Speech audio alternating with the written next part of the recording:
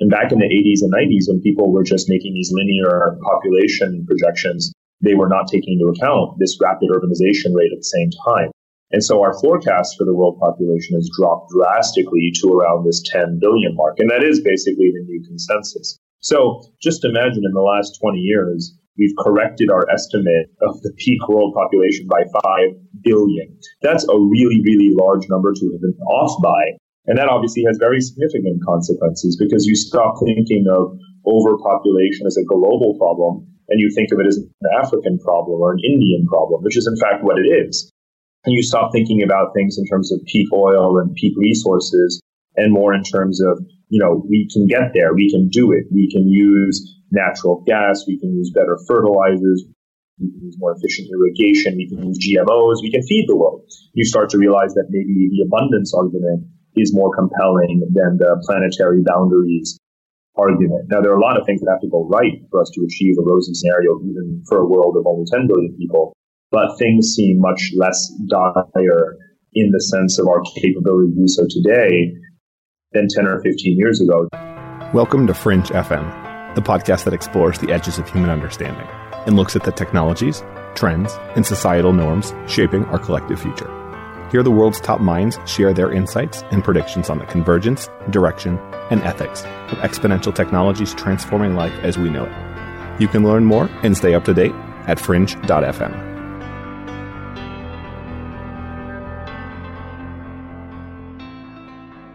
We're living in a golden era of connectivity, with the world changing faster than anyone can anticipate. Today's guest, Parag Khanna, is a leading global strategist, world traveler, and best-selling author. He's a CNN global contributor and the senior research fellow at the Center on Asia and Globalization at Lee Kuan Yew School of Public Policy at the National University of Singapore. I apologize for any terrible pronunciation, but it's incredibly important that we jump into this. He's a managing partner of Hybrid Reality, a geostrategic advisory firm, authored and co-authored numerous books on the interconnectivity of humanity and on the future of global civilizations and the second coming of world empires. Parag was named one of Esquire's top 75 most influential people of the 21st century, featured in Wire Magazine's Smart List, and holds a PhD from the London School of Economics. In today's episode, we discuss why Asia is where the 21st century will unfold, how economic forces are driving apparently separatist movements, the devolution of nation-states and the rise of megacities, why borders are becoming increasingly less relevant, how Parag sees blockchain technology impacting politics, why local democracies are the most effective governing systems to date, and how cities are starting to challenge the power of government. Without further ado, I give you Parag Khanna. Do you run a business or blog and hate hosting and managing your site? If you do, check out WP Engine, the managed WordPress hosting company 500,000 plus sites trust to simplify everything. They've got a special offer just for you listeners. If you go to disruptors.fm/WP Engine, you'll get 35 free premium Studio Press themes with any purchase. Look at our site. I couldn't do this design on my own. You need themes. These guys help you manage everything and simplify it. Save yourself a ton of time and headache in the process. Disruptors.fm/WP Engine. And now, let's get on with the program. We choose to go to the moon in this decade and do the other things, not because they are easy, but because they are hard. This was one of my favorite road trips of the many that I've had, was driving across Western China in the year 2006. And what's notable about that date is that's before the Summer Olympics that China hosted in 2008, when things after which it became more difficult for tourists to access Western China. And the large-scale development in Western China in terms of the infrastructure and really sort of subduing and integrating these large provinces of Tibet and Xinjiang really move forward. So it was a lot easier to move around back then, and I got a permit and a Jeep, and I drove all across Tibet and Xinjiang over these high passes in the Tibetan mountain sort of plateau of mountains. And it was just amazing to witness the sort of unspoiled Western China, which is such a rugged frontier, sort of like America's Wild West, but before there was any real development. And really, you'll never get that back. You'll never be able to see that part of China, which is 2/3 of China, by the way. You'll never really get to see it in the same way again, the way I got to experience it. So it was really just an incredible memory for me. And some of the landscapes are as just magnificent as anywhere on Earth. But people outside of China, and even many people within China, have never even heard of some of these places, let alone been there. So it kind of sticks out for me as a memory, from my earlier travels about 10, 15 years ago. And how did that bring you to today, seeing that development of China? Well, a lot of my books and writing have been about geopolitics and geopolitical strategy. And, going back to the 19th century, there's a concept that has really been the obsession of a lot of geopolitical strategic thinkers, and that is what's called the heartland. And the heartland in that parlance of the 19th century refers to Central Asia. There isn't a clearly defined set of countries. It's really a zone that spans Western China, the former Soviet republics, southern Siberia, this very strategic realm that is very that cannot be mastered by sea power, and historically has been difficult for any one empire to control because of its vastness. And there's a theory, again, going back hundreds of years, that controlling this heartland territory of the Eurasian supercontinent really is the key to being a global power. So it's not just in China, but also in Mongolia, in Russia, in Kazakhstan, in all of these countries that I've spent so much time over the last 20 years, where I've been studying the kind of heartland from all of these different perspectives. But more importantly, there's only so much you can read about it, but just living it, breathing it, tasting it. To me, so many of my favorite trips revolve around my research in that part of the world. And so I just keep on and on coming back to it. I was literally in Kazakhstan 5 days ago again. I go to Mongolia for fun and for work. I just am just obsessed. I think I was born with this obsession with that region, maybe from reading books about the Mongol Empire when I was a kid, whatever the case may be. But, everything I've written to this day in some way, shape, or form kind of is a gravitational pull from this heartland region. Why do you think you've been drawn to that region, and where's the power stem from? Well, it's interesting. I was born in India. My family has a heritage, certainly in Central Asia. I even did one of those National Geographic genotyped cheek swabs and got my DNA read. And it turns out I have, Mediterranean, Greek, and Northern European heritage, which means that I stem from some combination of, Indo-Aryan invaders and Alexander the Great. And, growing up in the places I did in the Middle East, in New York, in Germany, no one ever thought that I was actually from the place I'm from. People thought it'd be like Moroccan or Mexican or Iranian, but never just like a plain, simple Punjabi guy from India. And so I know that I'm sort of, of that soil in some weird sort of way. So I studied the history, I studied a bit of the languages, certainly studied the culture. And then, of course, again, it's been so geopolitically significant in history. So all of those forces kind of collide in my mind. And again, just sort of keep on drawing me to the region. Has been so significant and is becoming again so significant. It seems we're entering an era. Chinese dynasties have dominated much of history. We may be moving towards an era where that is once again the case. I'd like to get your read on how the world's progressing. It's a great question. My thinking has evolved from my first book to my next book.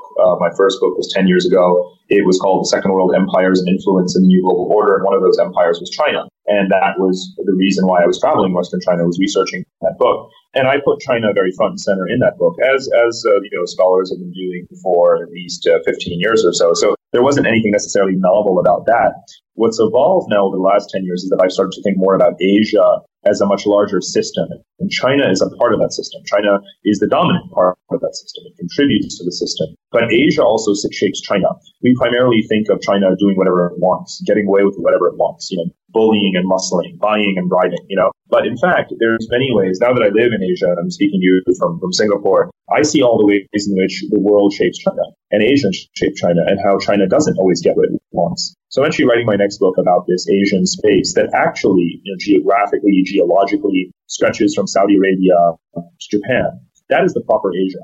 Now, very often when you say Asia, people just think China, Japan, and Korea. But in fact, Asia literally encompasses most of the Arabs, all of the Indians, Pakistanis, Central Asians, even Russia and Turkey are largely Asian countries. So I'm trying to recover that definition of Asia. And when you think of Asia in that grand geographic sense, and it is, of course, the largest and most populous region of the world, you start to realize that it's not all about China all the time. And so I've actually finished this book. It's coming out next year. And it's going to point to not how the future is China, but certainly how the future is Asian. And that, I think, is where the world is definitely going. Asianization is kind of a trend of the 21st century. And if you really go back in time and think about it from this kind of long-term point of view, the 19th century was when the world was Europeanized.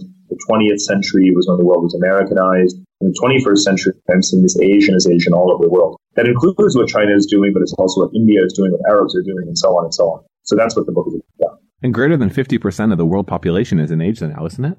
Or very close to. Very much so. And also, not only is that true, but for the rest of our lives and our grandchildren's lives, that will be true because the world population is actually peaking relatively soon within the next generation. We might reach 10 billion people, but probably not even 10 billion people. So at no point in the entire future of humanity, so long as we shall exist, will there be more than 10 billion people in the world. And therefore, most of the world population will, in fact, be Asian.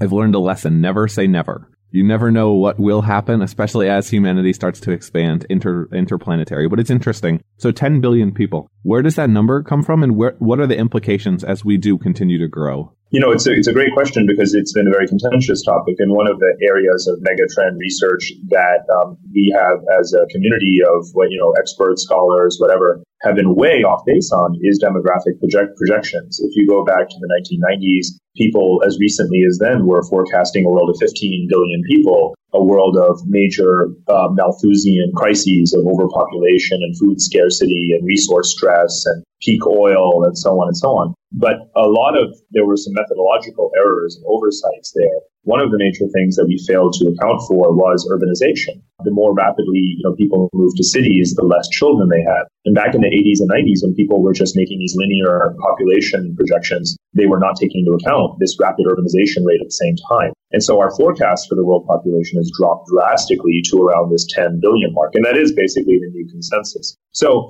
just imagine in the last 20 years, we've corrected our estimate of the peak world population by 5 billion. That's a really, really large number to have been off by. And that obviously has very significant consequences because you stop thinking of overpopulation as a global problem and you think of it as an African problem or an Indian problem, which is in fact what it is. And you stop thinking about things in terms of peak oil and peak resources and more in terms of, we can get there, we can do it, we can use natural gas, we can use better fertilizers, we can use more efficient irrigation, we can use GMOs, we can feed the world.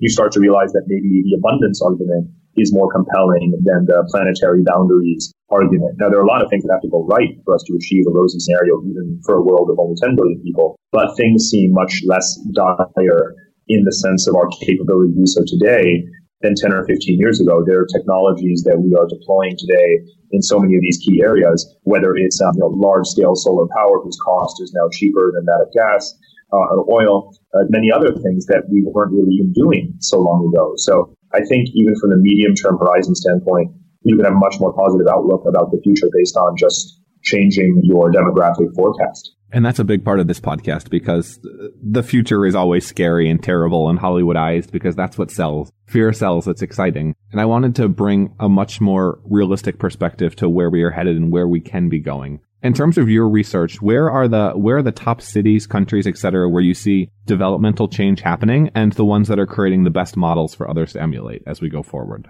Well, that's a very controversial kind of sort of question because, obviously not everyone wants to end up in the same place, right? We have different aspirations and ambitions. Some countries will just want economic growth, right? But now we have a whole community of people and societies that are saying, economic growth is not everything. We want inclusiveness. We want sustainability. We want happiness, whatever the case may be. So you have a lot of competing indices and rankings and measurements and policies to back up, whatever direction you or your society wants to go in. I have a personal view that sustainable urbanization is obviously a globally necessary trend. The world is urbanizing quite irrevocably, quite organically, and therefore, we need to make sure that our cities are sustainable, and that's going to have a big impact on our overall planetary condition. So I personally believe that sustainable cities, are really the key, and that people should be watching and learning what smart cities do to be the most sustainable, while also being, productive and dynamic and so forth. So when I look for role models, in terms of your question, I look for those sorts of places. So I live in one such place now, Singapore. There's cities in Korea that are doing this, all over the world, Barcelona, Berlin. There are plenty of cities where you're seeing bits and pieces of the solution towards how to sustainably urbanize.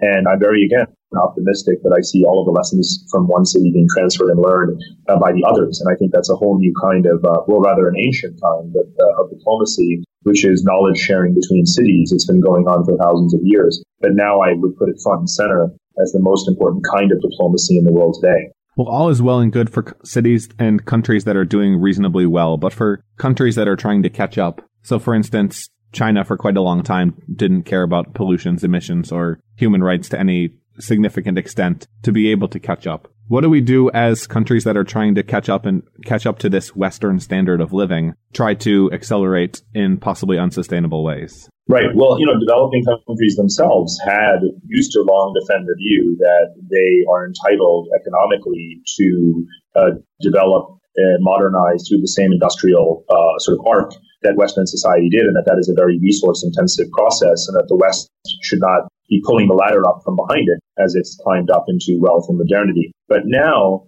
we've crossed this sort of technological frontier where it's cheaper to use solar power, biomass, and other kinds of resources, nuclear power, to power our industrial development and modernization. So developing countries like China and India aren't really saying anymore that, oh, well, we have to send a lot more money to do the same thing. I mean, that's quite a silly argument. And again, it's one of exactly these things, just going back to what we were discussing a couple of minutes ago in terms of the world population, where we weren't using the logic of the technological capabilities and abundance 10 years ago, national diplomacy that we are today, precisely because now even the poorest countries in the world have an opportunity not to be left behind, not to have to climb up the ladder in a resource-intensive way, but instead we're talking leapfrogging, right? They can do all the same things faster, cheaper, and better, and more sustainably today than we did 100 years ago. So again, I think the smart countries, rich or poor, already realize this. That's why you see China imposing such tight regulations on demanding that electric cars sell more and more every single year, and regulating emissions, doing cap and trade systems.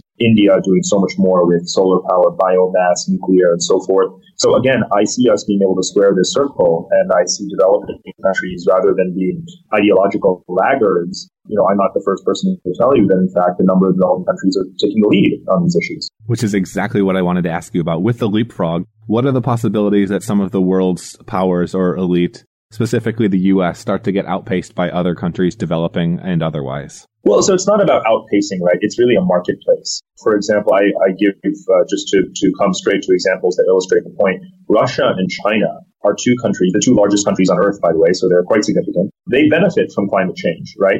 Because most of their geography is this frozen tundra. But now, as temperatures rise in the northern latitudes, they suddenly become breadbaskets. And I've been actually, not because I'm a nerd, but for my books, I've been looking at the annual wheat output of Russia and Canada as well. And it's going through the roof. So suddenly, frozen Siberia becomes a very important source of grain for the world. For other parts of the world that are experiencing drought and dry belts, like Middle Eastern countries, for example. I just want to hammer home what Parag is saying here. We all know that the cigarette companies put out study after study on the effects of cigarette smoking, showing that, it does not actually affect health or longevity in any way, shape, or form. Sugar companies are doing the same today on the impacts of overconsumption and obesity due to sugar. When people have misaligned incentives, the information and actions are often not what we would hope for. So not everyone, in other words, is on the same kind of, sort of emotive or progressive, intellectually guided diplomatic arc towards this race to, develop the cleanest technologies. Because some countries, cannot dictate the system. I mean, their populations are small. So Canada and Russia, for example, are small populations. So they're not, and they don't have megacities. So they're not going to be able to unilaterally decide what global emissions are going to be. They're just going to be what we would call, price takers, right? They have to roll with the punches, so to speak. They actually wind up benefiting in terms of their economies and the livability of their geography. So it's not a zero-sum competition, right? The key thing really is, can the countries like Germany and Spain that have achieved more or less grid parity, right? Grid parity means the cost of installing renewable power is actually less than the revenue generated through the utility savings, right? So, can those countries that are so advanced share those technologies with those that are not there yet? And it's not it's a race only in the sense that it's great for German companies and it's great for the planet, but it's a win-win kind of race. So I don't see it as zero sum. The U.S., obviously, there are certain things it would be nice if we did do, like just not burn coal or not sell our coal. Right now, we're selling our coal to China to burn, even though China is trying gradually to phase out coal. So obviously, the planet would be better off if both the U.S. and China, as well as, in fact, Germany and Poland and other countries that have a lot of coal, India too, were to simply not use it, right? So there are certain things like that I would consider to be very positive, collective, smart steps. But generally speaking, it's not zero sum. It's really about reducing the cost of these technologies so that everyone simply views it as the obvious choice. What about the ideas around regulations and potential trading cap type system or other incentives? Essentially, when you have too many people, then the small incremental gains or losses from one individual don't impact.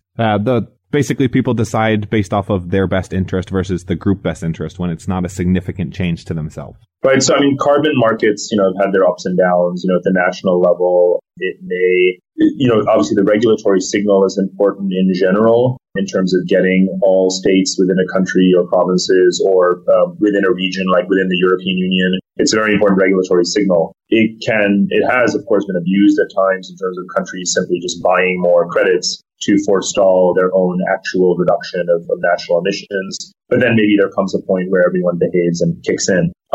These things aren't universally proven to work. They're also very complicated. It's a bit of financial engineering, as you're also suggesting. So it's one way of going about it. But, China was doing a lot of these things around reducing its emissions unilaterally before it brought in things like, carbon markets and so on. So I think that it's a component of the solution, but it's not it's neither entirely 100% necessary, and it's certainly not sufficient in and of itself. Understood. And completely agree. I want to shift now to megacities and countries, nation states, and what we may be moving towards as the population increases, and then possibly as we go interplanetary. How you see those dynamics and power changing. Okay, well, I guess one step at a time.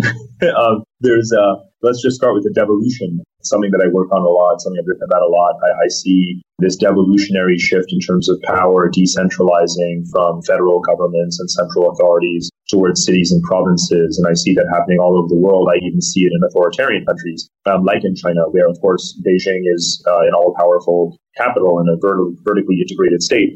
But it's at the same time, it has 25, 26 megacity clusters that are so powerful economically that they have growing autonomy to sort of create their own policies, raise their own capital, drawing their own investors and all of these sorts of things. So devolution is obviously happening in America. We've got cities like New York and LA, and they declare themselves sanctuary cities. They're saying we want to have our own immigration policy, our own climate policy. We're going to raise taxes and fund our new infrastructure. We want to share less with Washington and so forth. You've got in the UK, you've got the capital city, London, disagreeing with the rest of the country on Brexit. So there's a lot of examples of this tension between the city and the central state, and that's all part of devolution. I see that as totally irrevocable. It's part and parcel of this world that's urbanizing and cities becoming more powerful, and cities simply connecting to each other directly and not needing their central government to do it for them. That's part of what's animating the Scottish independence movement and the Catalan independence movement in Spain, because these are very wealthy provinces and countries that are saying, we're global. I know what you're thinking. You want Parag to jump into blockchain and decentralization. We'll get there, but not quite yet. And we'll jump into Parag's strong opinions on the subject. But now, let's get back. The Scots invented the Industrial Revolution. And the Catalans have been traders and have their own language for centuries. The Venetians in Italy as well. They feel like they don't need their corrupt and poorly governed states that much. They may need them for national defense, but no one's declaring war on Scotland. So they are often characterized as tribalist movements, but these are totally globalist people. They have been for centuries. So this is all part of devolution as well. You need to understand it in that way. So to me, I think that's a good thing. I think that democracy to succeed really depends on being a local democracy, right? You need to actually have people with a voice over their local affairs. That is the origin of democracy, and that is also the future of democracy. And there is not a successful democracy that is not a local democracy. So I view that as a positively self-reinforcing kind of process, devolution and democracy going hand in hand in the future. And lots more sort of self-governing local entities. They could be huge entities. Los Angeles is a huge place. New York too. London as well. And they are part of larger entities, federations, like the United States, like the European Union. These things don't have to be antithetical, but the combination of openness, devolution, connectedness pushes us to this world that to me is organized more around connectivity and less around borders. The borders don't go away, but we're investing more resources in transcending the borders than we are in building the borders. What about in the Catalan movement, where one region is driving the majority of the economic growth and success of the country? You could say that about California and the U.S. You could say it about a lot of regions. These regions eventually in these cities are going to start to get the EBGBs of, we kind of got to get out of here because we're the only reason this is successful. Do you start to see political problems happening? Well, we have started to see political problems happening. That's exactly why I've been studying this so closely in these movements all over the world. And some of my maps in the connectography book kind of isolate these and kind of depict these devolutionary movements around the world, Africa, Europe, and so forth. And, again, part of the driver of it is data. So a city like Venice is looking exactly at its intake from tourism into its coffers, into its revenues, and it's saying, oh my God, we're paying €5 to Rome for every €3 we get back. And God knows what Rome is doing with the money, because they're certainly not building quality infrastructure. And now they're run by a bunch of, I don't have a polite term for the 5-star movement in Italy, so I won't say anything. But they're saying we are the Venetians, for God's sake. We are a great Middle Age and Renaissance empire, with globe spanning tentacles. We produce Marco Polo. And, here we are trapped in this failing Southern European country. Get us out of here. So we are seeing a lot of that. And a lot of it has to do with this very, very straightforward financial calculation around how much money they're able to bring in, how well they think they can spend it, and how poorly central governments are spending it. I mean, let's face it, there's no harm in me pointing out the truth that this is about money. It's much more about money than it is even about identity. Because we do know that Venetians and Italians can get along. We know that Catalans and Spanish people can get along, right? Even the Basque people have given up their separatist movement, and the Basques are a truly unique ethnic and linguistic community with very little history of, sort of total integration within the Spanish state. So it's perfectly possible, right?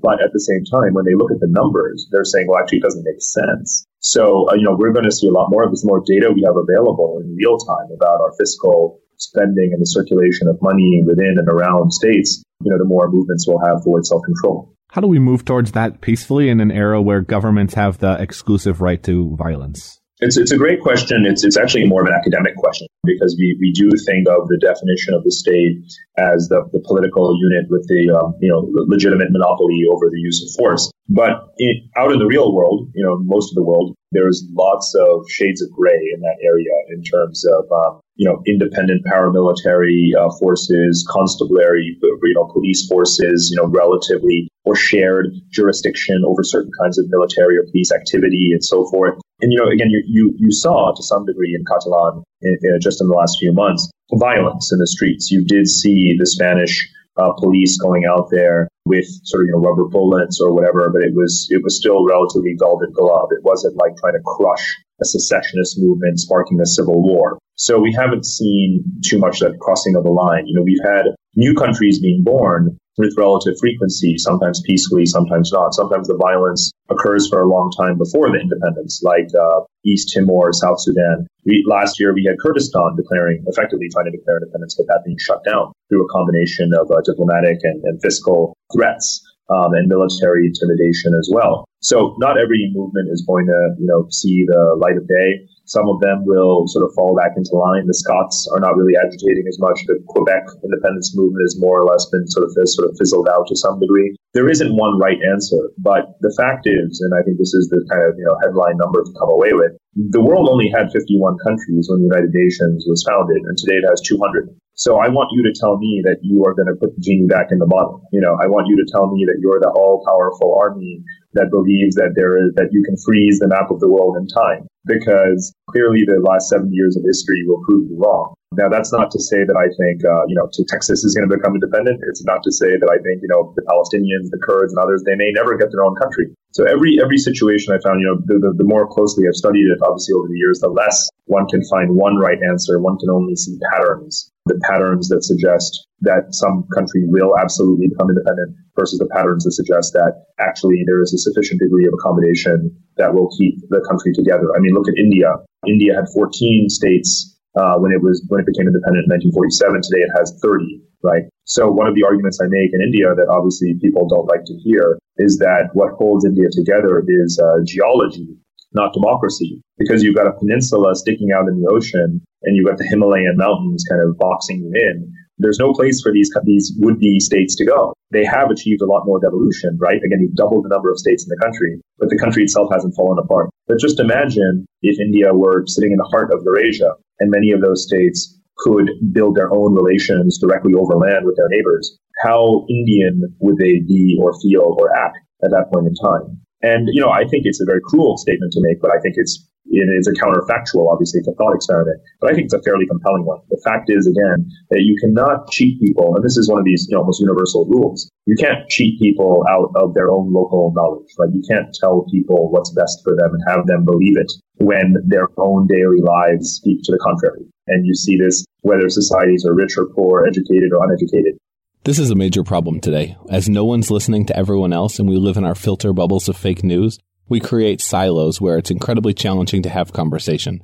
This is something that we, especially America, need to address to be able to overcome the upcoming instability caused by the political system as a whole. People understand their local circumstances better than you do. And I personally advocate a very healthy respect for that. I do personally support a lot of these movements. I do get called in to go talk to them. I don't necessarily think that they're all going to make it, but I try and give them the best advice based on the circumstances they're in. Is this like the 4-minute mile? Once we broke it, suddenly we saw it being broken again and again and again because people realized it was possible? Well, in terms of the waves of decolonization, of course, right? In the 1940s, 1950s, 1960s, you obviously had waves of countries across Africa to Asia being being born as a result of the collapse of the British and French empires. So certainly there was this spirit. Information traveled quickly then too. This sense of, they did it, we can do it. And, let's get together and form new diplomatic communities to share lessons about how to be a successful independent country. So you saw Singapore, Sri Lanka, India, Kenya, all of these countries, even Jamaica, all of these post-colonial countries, the Commonwealth, forming their own kinds of groups to learn from each other. And I think that sort of spirit carries on in various configurations to this day. But I don't know about the sort of 4-minute mile analogy. I mean, I think to kind of complete the thought from earlier, I actually don't think that we'll have more than 210, 220 sovereign countries in the world. I think that what happens is that more and more places, because of the force of connectivity, basically become satisfied with the state of affairs where they're super connected to everyone else in the world, even if they're still technically part of a more powerful sovereign national state. And that's what, again, Scotland has agreed to, and what Venice still agrees to, what Quebec has agreed to, and so forth. So again, some new countries will become independent. Others will say, it's okay, we'll just hang in there. I know you need to run really soon, Parag. I have 2 last questions. The first being blockchain and your thoughts around decentralization and what we're seeing in terms of governance, evolution, and testing, and the potential implications. Sure. I mean, I think blockchain technology is certainly going to continue to fuel the devolutionary pattern, whether it's in business or actually in political life. Hey, Matt here. A quick aside. For those unfamiliar, blockchain is the underlying technology of Bitcoin, Ethereum, and many other cryptocurrency and crypto asset protocols. It's very similar to the way the internet functions in that it allows individual communication, but it cuts out the middlemen. Parag is going to do a much better job explaining this and the implications in a sec, but just wanted to have a quick primer. What happens with blockchain is you're basically kind of like the internet itself. You're just reducing transaction costs. You're radically reducing transaction costs between any two people, the ability to share information, creating a new platform for organization among entities, again, individuals, businesses, governments. So in doing so, and obviously adding a lot more transparency to those transactions. So you're taking away some of the barriers to being a self-governing entity at low cost. And therefore, I think it's an enabling technology, a radically enabling technology, and in almost every respect, a very positive one. I can completely agree. I think we're moving towards a very interesting world. I want to thank you for coming on. My last question before I let you go. What is one topic you would like to see covered on Fringe FM, and who would you like to hear speak about it? A topic I'd like to hear covered. I want to hear a lot more about sort of, the genetic enhancement, bioenhancement, longevity, life extension. Are we getting there? Maybe I'm motivated by sort of feeling frail or something, or a pre-midlife crisis. I don't know. But to me, it's fascinating, and it's obviously a game changer in so many ways. One of the things that I'm kind of looking at in sort of a more at this point superficial form is regulatory policies in different countries around genetic technology, and the lengths to which governments may be willing to go. I'm speculating maybe about this in terms of enhancing their workforce and citizenry to have healthier, longer lives, to reduce healthcare costs and keep the economy going. So to me, I don't know who the leading expert is at the intersection, because there are a lot of people on the scientific side who are knowledgeable about this, but I would love to hear from someone who's a techno-demographic economist to sort of put all the pieces together and speculate on what this is going to mean by the year 2030 or 2040 for for the sort of, let's call it an arms race, genetic arms race between societies. I completely agree. We have a couple of very interesting guests along the longevity and research side of things. And I think personally, the countries that ban this versus the countries that are more try it and let's see, the try it and let's see countries will build lots of power, because this is going to be the next era of computing. The next era of change is happening genetically, and the rich citizens of the world will flock to the places where they can live longer, better lives. Yeah, I've sort of this punchline, I guess you could call it, that I came up with a while ago, is that the difference between success and failure in the future is not democracy versus authoritarian or rich versus poor. It's new stuff versus old stuff. And certainly it's the countries, societies that embrace the new stuff that are going to get ahead. As long as that new stuff doesn't wipe us all out. Parag, thanks for coming on the program. I know you've got to run. Where is the best place for people to reach out to you online? Thanks so much, Matt. Really, really appreciate the conversation. It was great to talk to you. Yeah, it was great talking. Where's the best place for people to say hey? The best place to say hey, paragkhanna@gmail.com. So it's PARAGKHANNA, or just through my website as well. Everything's up there. Awesome. We'll throw links and everything in the show notes, guys. Fringe.fm. And sorry about the audio quality cutting in and out a little bit, but thought it was a very valuable conversation we had to have. Thanks, Parag. Cool. Worked out just fine. Thank you, Matt. Take care. Send people links up.